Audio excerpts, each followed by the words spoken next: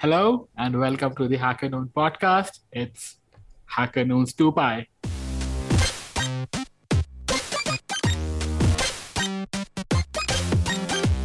Hacker Noon podcast. Today we would be discussing deepfakes as well as crypto. We want to go over some things such as, are deepfakes more than just gags and reels that we see on YouTube, or is there something sinister behind it? I'm sure some of us would agree. And then we would also go over the legalities and legitimacies of crypto. So without further ado, let's start. Today on my guest panel is Amy Tom, a Hacker Noon editor. Along with her, we have the wonderful Ellen Stevens, who is probably a communist, but I won't hold that against her. No. Hey, Ellen, how are you doing today? I'm well. I don't subscribe to any such things, for the record. It's okay. These are just labels, right? We all go through phases. But yeah. Right. Oh, no. So what story do we have today to look at? Let's look at deepfakes first. So I wanted to get to know from you guys first. What is your understanding of deepfakes? What do you think of deepfakes? Okay. Let's go with Amy first.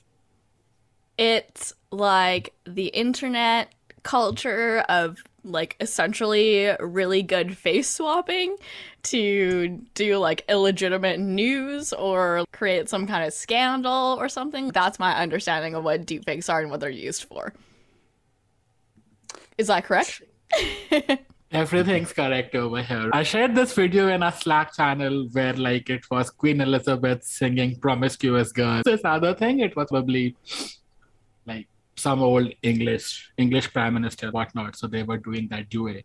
This screenshot is from that.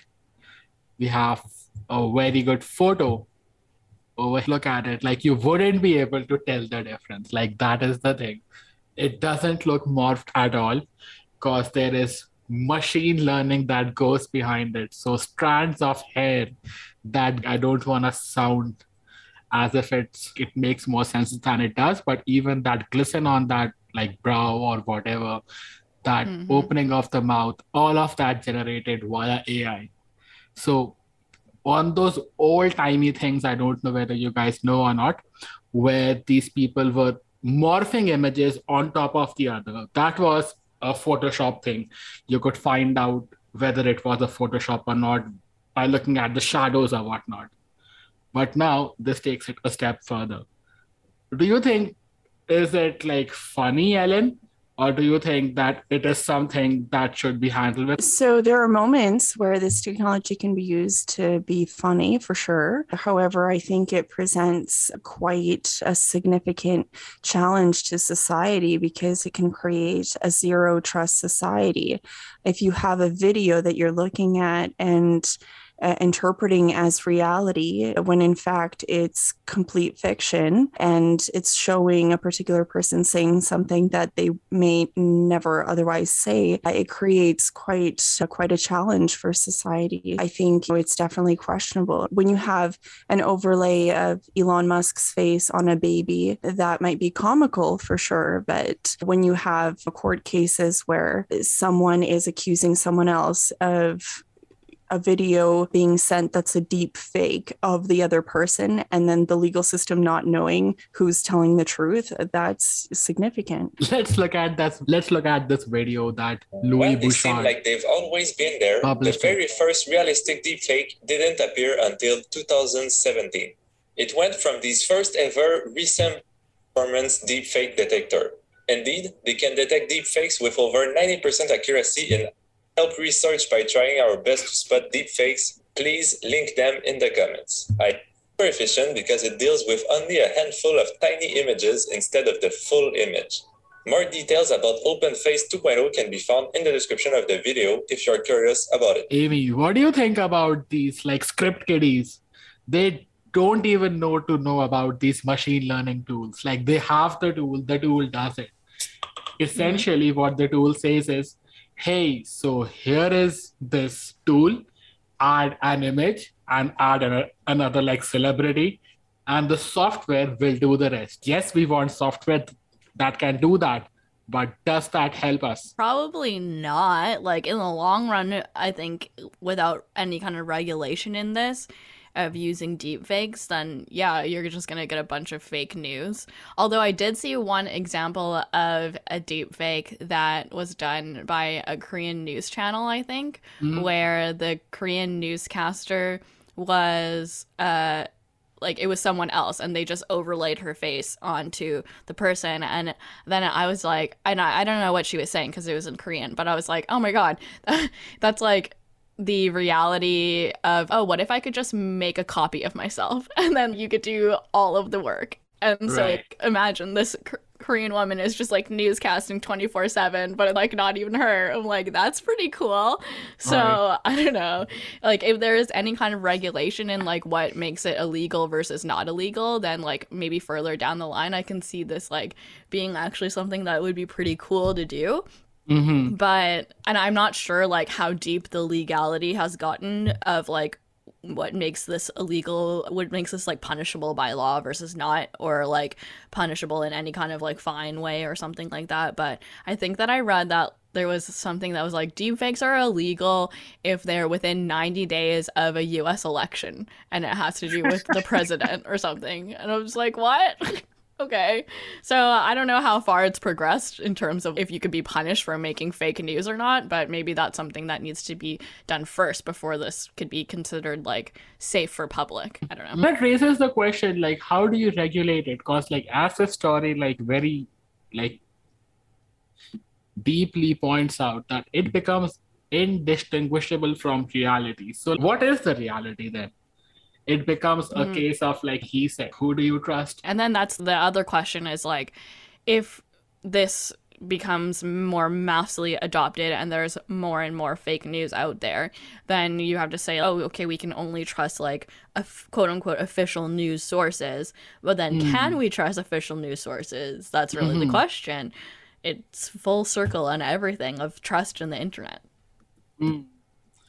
So on that front, Ellen, I'd like to ask you, like, where would you like to draw the line? I'm trying to find the video, if I can get that.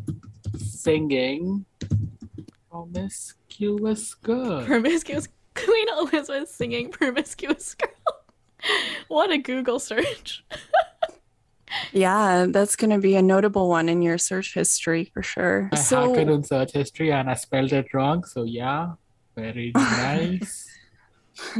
Is it this That's one? fine. We've got spell check. So yeah, I think definitely it would be probably ideal to have regulation that makes a distinction between deep fakes, which are used for entertainment purposes, whether it be films, whether it be funny videos, etc., and satire, versus whether it's used in order to harm anyone. And you know, with any new technology, the way I think the law approaches that is to look at the evidence and whether that caused damages to the other person. So it could be any sort of thing. It could be a lie. It could be someone saying something incorrectly about someone else in a newspaper or in an interview, or it could be this deep fake technology that's used. All of those things would be considered in a court of law, and they are. So the way to tell, so humans actually, this video I think that you previously we're gonna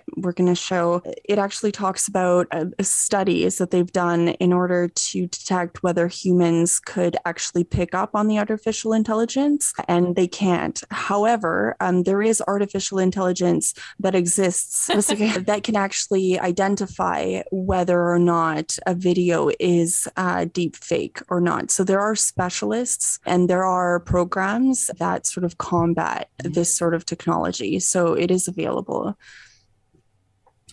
Would you like want to get the entire like technological might of something like the CIA to decipher what somebody is doing on like TikTok?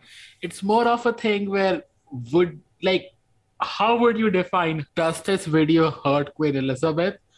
She probably doesn't know, doesn't care. Does it hurt her feelings does it hurt the feeling of her heirs, her memory, or in this case, like Henry Tudor, who, if you does guys it hurt know, Nelly Furtado?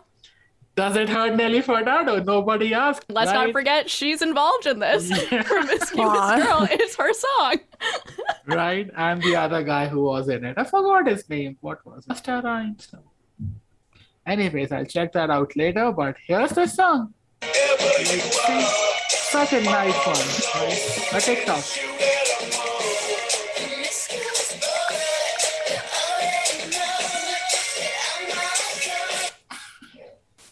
Right, 15 seconds of fame and this guy gets it. Where do you draw the line, Ellen, on that? Do you want to get the CIA or the FBI? Because not every country would have the power or the resources to check these things. There are elections in certain parts of the world, like countrywide elections, where even Facebook's heads were, like heads of communications or whatnot, were seen saying, those elections don't matter. It's okay if some fake news like passes through or whatnot. They got a lot of backlash for it. Like they did this whole thing for the US election, but they never or they did not have the resources for the other elections as well. Let's be gentle about that. But you see what I'm trying to get at is we involve those resources every time. So it's good that we have a moral line of sorts that we draw. So where would you draw that line? When it's fun, and if it's fun, then do we want to define fun over here? Because what might be funny to me might not be funny to you, and vice versa. So I think in general, in order to prove that you've been hurt, you have to have actual evidence of you losing money or you losing a job or you losing some sort of respect within the community. So that's something that's considered. And it's not I don't think a hard line. It's something if you feel that you have been wronged in a particular way, here is X, Y, and Z to prove that it caused some sort of damage to your life. That's significant. So I think that's generally how that's looked at. And I don't see why it can't be applicable here. In terms of what Facebook can do and what people can do in general is I do think that, so what I was reading about seemed to be an application, or I could be getting a couple things confused, but it does seem like the artificial intelligence application that tells what's fake and what isn't is something that might be available on the phone, but I don't know, they're developing it. Technologies like that combat things that don't necessarily have to also go to the CIA or whatever government intelligence committee agency. I couldn't think of that word for a second. And yeah, those things should become readily available, and companies like Facebook should implement that. So when you're uploading a video to Facebook or a particular video is going extremely viral, there's a way to track that. Or especially if you're running a marketing campaign, they should just be able to run it through that system. And so if the system recognizes that it's a fake, then that's one way to potentially control that. I don't know the costs of that, but if it's already in existence, I don't know how complicated it would be to simply implement that throughout various Facebook infrastructure all over the world. I don't know for sure how expensive it would be. So yeah, I think maybe that answers your question. It does. It surely sounds that you are all up for regulation because it is a bit creepy. Nobody can deny that. The way I see it is that it is practically rewriting history. If I showed this particular GIF to my father, he doesn't know who Billie Eilish is. And I'm sad that I know who she is, but that's the fact. I'm too old for this. So that's what I want to say is that 50 years from now, people would not know what was pop culture today or what was it today. And if somebody changes it, and if that becomes viral, then that becomes a part of history because we lose history every day. History is written by the victors. So on that note, Amy, what's your take on deepfakes? To conclude this side of the question. Yeah, it's really gotta be somehow in the right hands of the right user at the right time and no one else. The road to hell is paved with good intentions. Yes. It cannot be in the right hands. Give it to degenerates, they'll have fun with it and they'll forget about it because they got bored with it and they move to the new things. Yeah. But imagine if like technology develops further and like it's more mass acceptable to spot deepfakes and like any kind of like photo alteration. All of the women who are using Facetune are shaking in their boots, and all of those stocks are going down so hard. Like, what if Instagram instantly reported any photo that was like too altered? If Instagram did that, it would die the next day. That's true. Instagram can't afford to do that. But it's okay, like, right? Because everybody wants to be the best version of themselves. And the way I see it is that a lot of it is on the media. So they project a very different picture of what is popular, what is in vogue. And we as people tend to emulate that. And in certain cases, like try to imbibe it. Yeah. It's a sad world we live in. But on to positive things. From this, jumping onto crypto. Do you guys hold any crypto? Let's start with that. No. Ellen? Not yet, but I'm very eager to start that process. Very nice to hear that. What is the first coin that you want to buy? I would like to buy something. So it's on the Polygon chain, I believe. And it's like a green type of cryptocurrency. So that's something that I need to do a little bit more research on, but that's something I've heard about and made a mental note to consider. Yeah. Before Ether grew, I actually did quite a bit of research because I was applying to some company that had a platform based primarily on Ethereum. And so at that moment, I was like, I know this is going to do well. Like I should have bought something, but I'm the kind of person that doesn't do things unless I've really researched them. And I still had more research to do in the whole cryptocurrency realm. So I didn't buy anything, but I think I have a good kind of knack for what is likely to be popular. And I think cryptocurrency, is here to stay. And I think the whole sort of green and environmental element is definitely here to stay. So I think that's just the natural trend that we'll probably see. So that's my answer.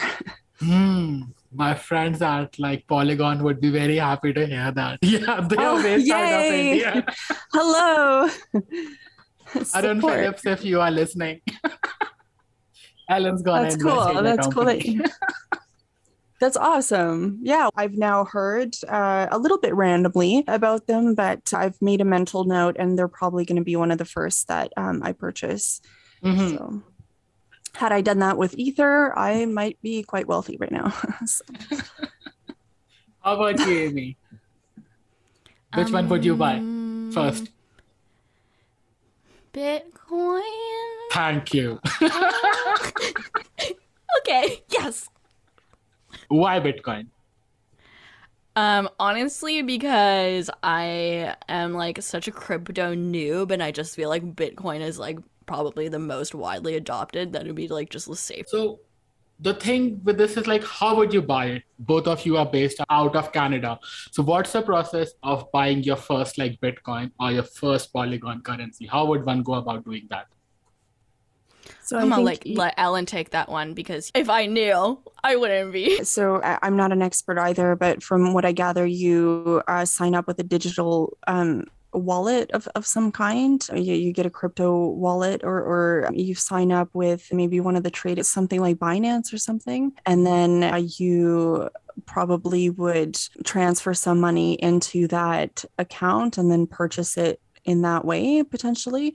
So I think cryptocurrencies have their own trading kind of universe, but it also overlaps with traditional. So that's, yeah, I'm not going to pretend I'm an expert on that yet, but I think, yeah, probably in such a way. That's exactly how one would buy it.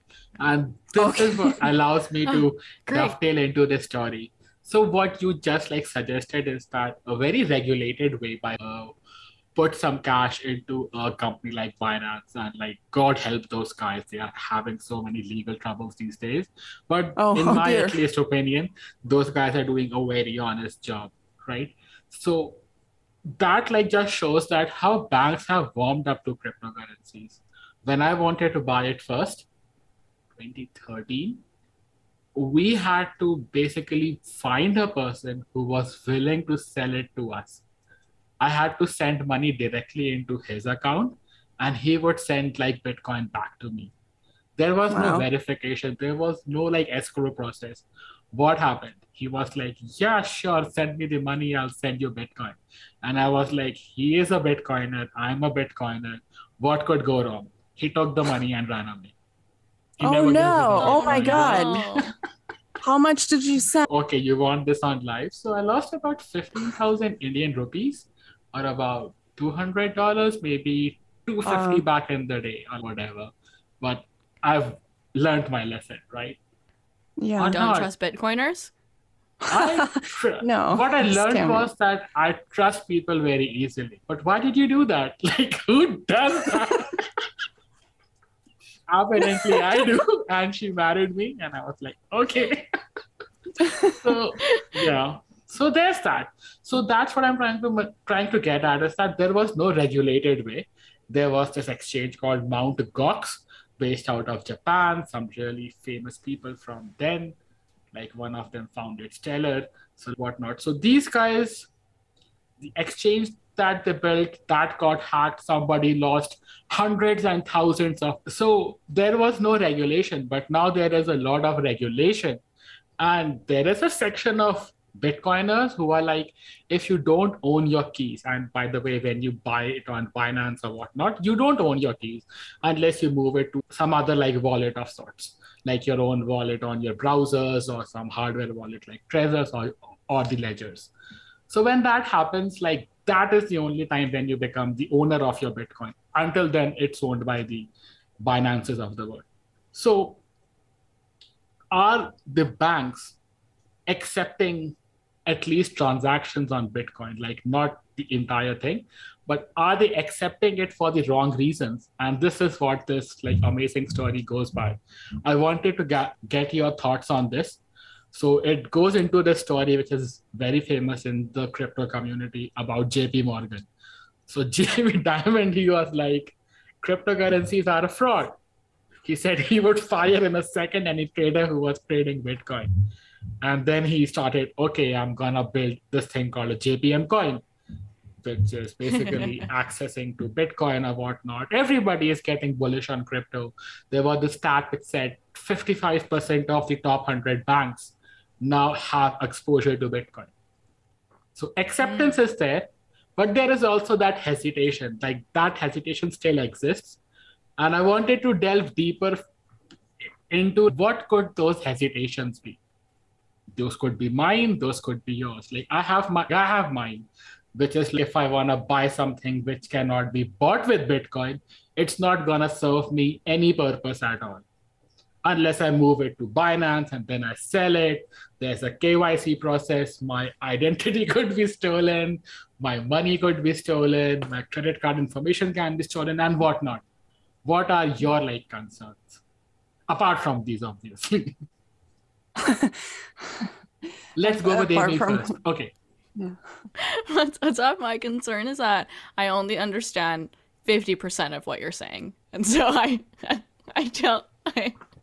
not ready to invest yet. Like, it's so complicated. Like, what? That's the thing. If we start to talk about money, invention of money, how it goes about, what's the fractional reserve system, which is what every Bitcoiner can go hours and hours about. That would have the same effect on you. You might think, I don't get half of it. How does it happen that if I have $100, I put it in the bank lends $90? So how much should the bank have? $10. But no, the bank has $100. The bank assumes that I would never go and withdraw all my $100. Right. So the bank keeps a reserve of only 10% or $10, which becomes the fractional reserve system. So banks are practically inventing money, right? Nobody, like, we understand it, you understand it, because we are in this technological sector. What about the person who, let's say, works on a farm? He doesn't understand like money, but he uses it. Yeah. So not understanding money, I guess, might not be the best reason for not liking Bitcoin or whatnot. I guess the hesitation lies very close to what some senator said. It's managed by some secret super coders or whatnot. Do you like? I wanted to know, what would you rather have? Your money being managed by secret, shadowy super coders, or would it be the government's? The Canadian government is nice though, so you can say. It's if the question is whether one is better than the other, that's, it's so situational. It depends on the code of a particular cryptocurrency versus the ethics of a particular government. And all of that is relative. Some governments are horrible. There's been cases where governments have shut down people's access to their money. That's why things like cryptocurrencies are being embraced, is because governments do really questionable things. And so when it comes to coders controlling things, there should be a process to, what's the word that I'm looking for? Audit a particular code for a particular currency. But at a certain point, that code is created and the foundation should be safe enough that that currency functions like a proper blockchain, right? That's the whole point of having blockchains, is so that you have this properly recorded transaction that is very hard to alter. And you're creating a system that's much safer potentially than a government, which can potentially change a lot of different things, rewrite history, and leave you broke potentially. Again, it depends on the state of the government. Again, like anything, it's on a situational basis, but I think the whole point of cryptocurrency is sort of to combat government instability, which is frequently caused by people. That's a wonderful point. Like, you make a distinction between authoritarian governments and like democracies, right? Guess what are the governments that are the first and the forefront at accepting cryptocurrencies? You would expect the democracies, but it's the authoritarian governments. El Salvador, Venezuela. Like, why? Because they are under so many sanctions by the Western world that their access to credit is very limited. Okay.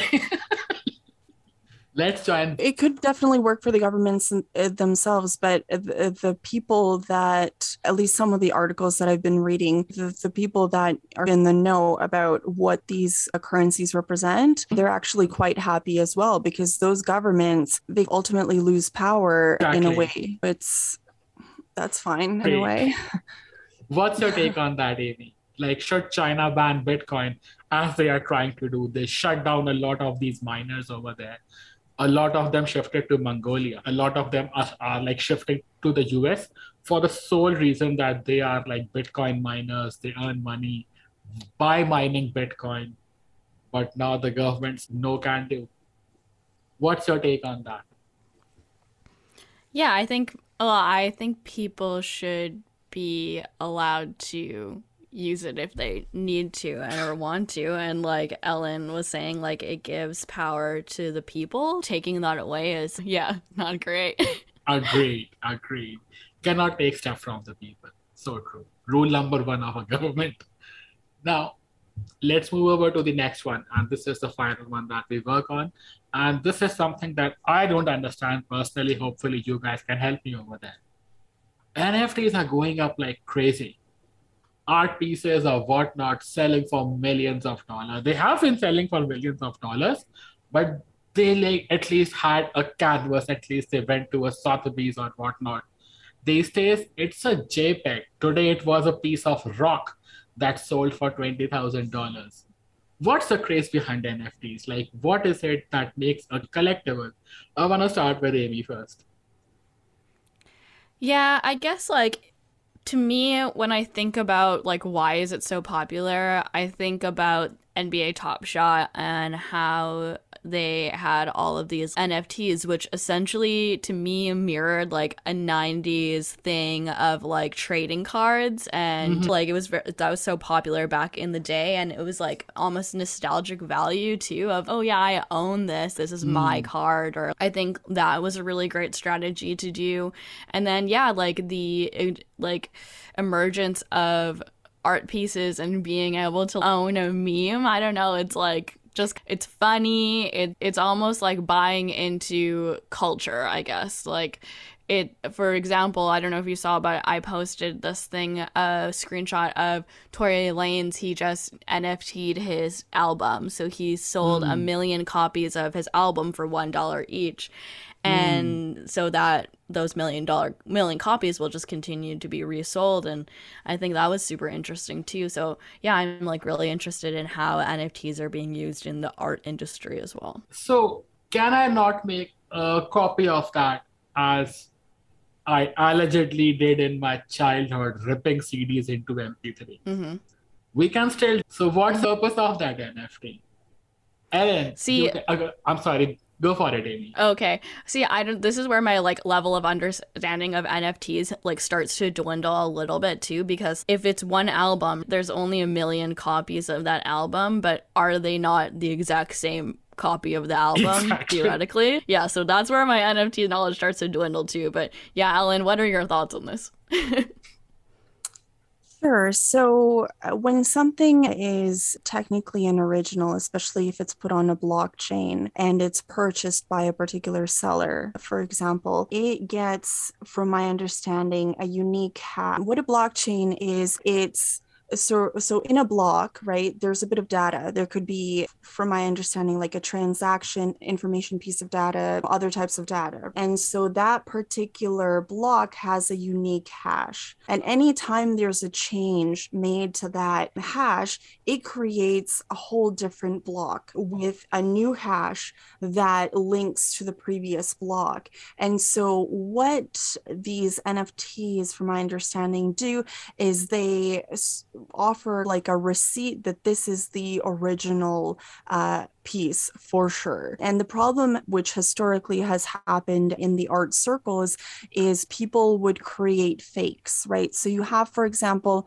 the Mona Lisa that's hanging in the Louvre, and it's actually quite interesting to see because it's just a relatively small painting and there will be like a massive amount of people gathered around it. It's the craziest thing. But anyways, you have the Mona Lisa, for example, and then you have someone who can create almost an identical copy. And in order to distinguish between that, you have to hire some sort of specialist or whatnot. Whereas if this is on a blockchain, there is a way to see the guarantee that this is in fact the original piece. And so a lot of art collectors and people with money enjoy being the owner of the original thing.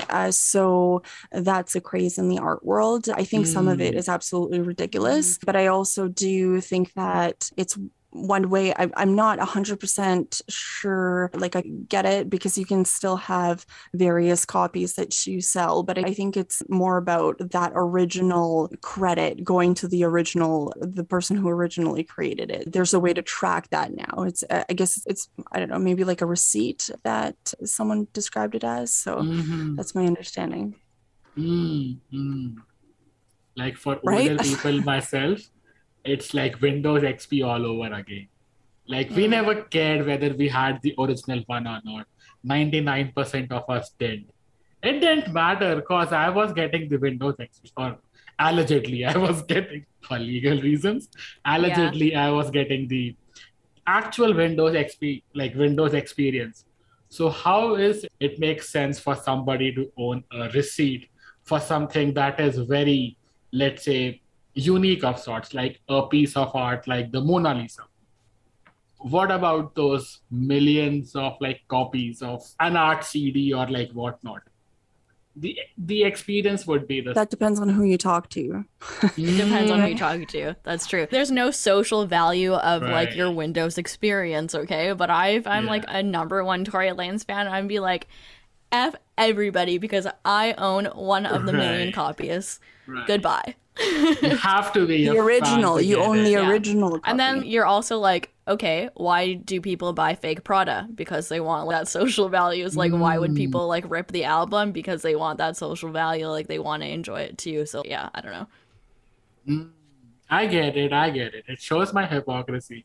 If I see somebody with a fake Prada, I'm judging that person. But if I use a fake Windows CD, I'm, yeah, fine, I saved money. I get it.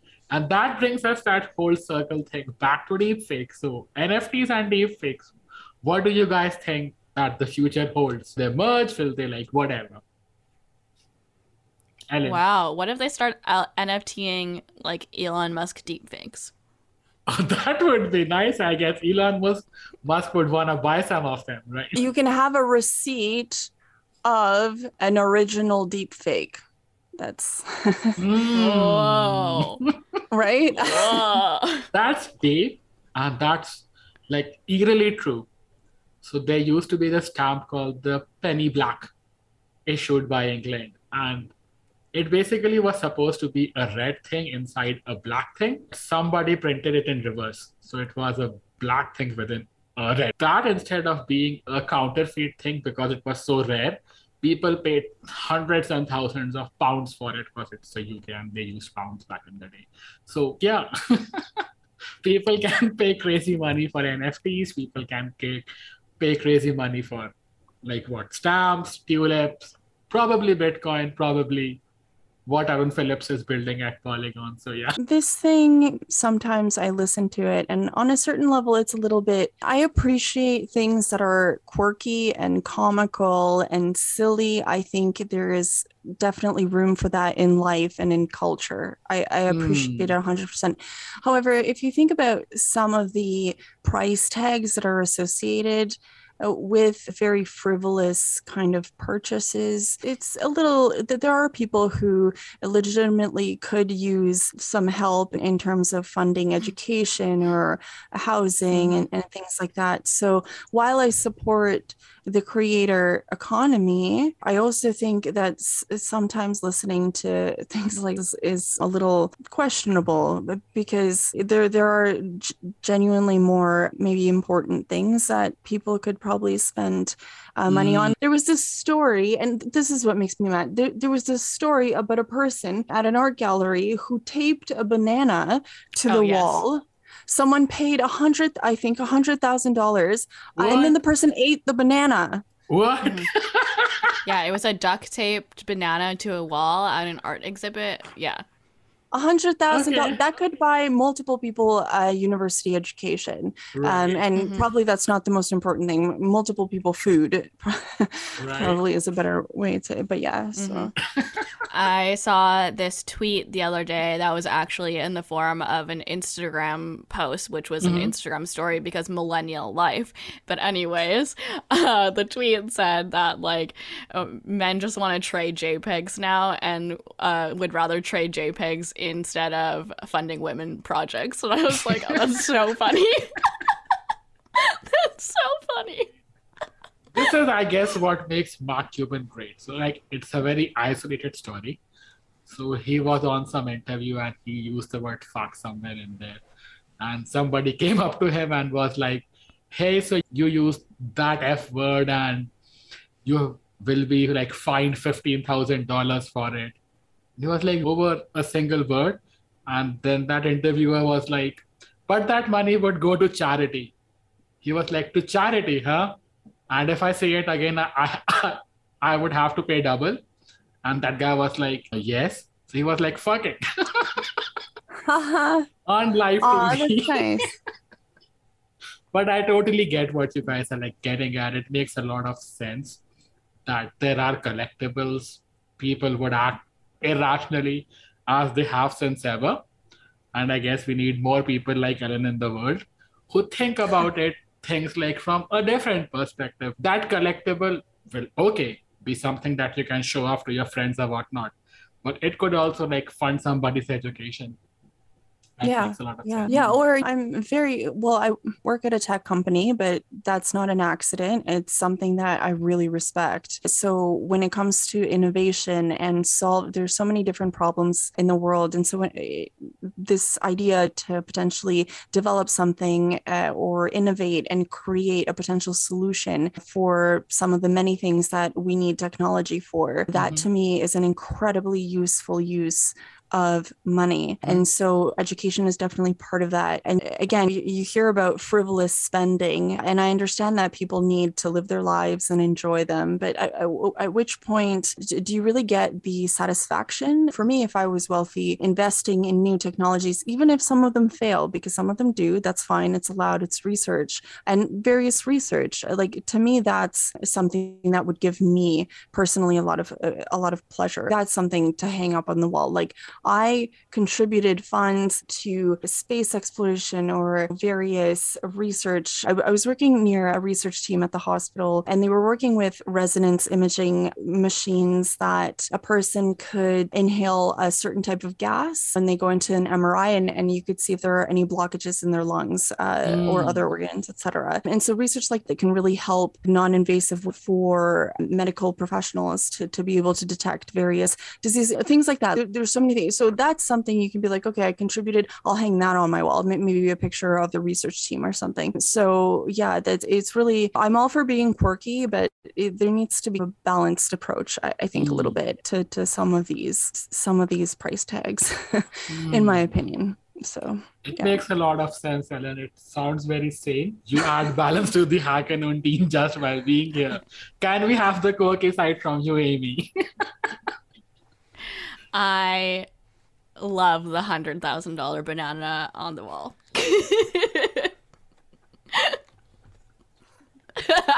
She just shakes her head. You people will not live in my world. Oh man. With that, I mean, like, I'm sorry, go for it. The eating part of it, especially if the person who purchased it was not expecting it, I'm maybe okay with that, just because maybe they learned their lesson. Although if you're willing to spend that much money on a banana, you probably have too much money and you haven't learned anything. Or maybe it was a stunt, which likely maybe that definitely was a stunt. Yeah, like it depends who was aware of the stunt. So yeah, but it's unacceptable. We are rooting for you, Ellen. Like, we want more people like you in this world. But yeah, on that note, we'd like to call it a close. This was HackerNoon's latest episode on This Week on Planet Internet, hosted usually by Amy, frequented by Ellen. Sometimes you get to see me, and it's edited by Alex Cobb. With that, we'd like to call it a wrap. For all of you listening in, thank you for joining, and see you guys next week. Bye. Bye. HackerNoon Podcast.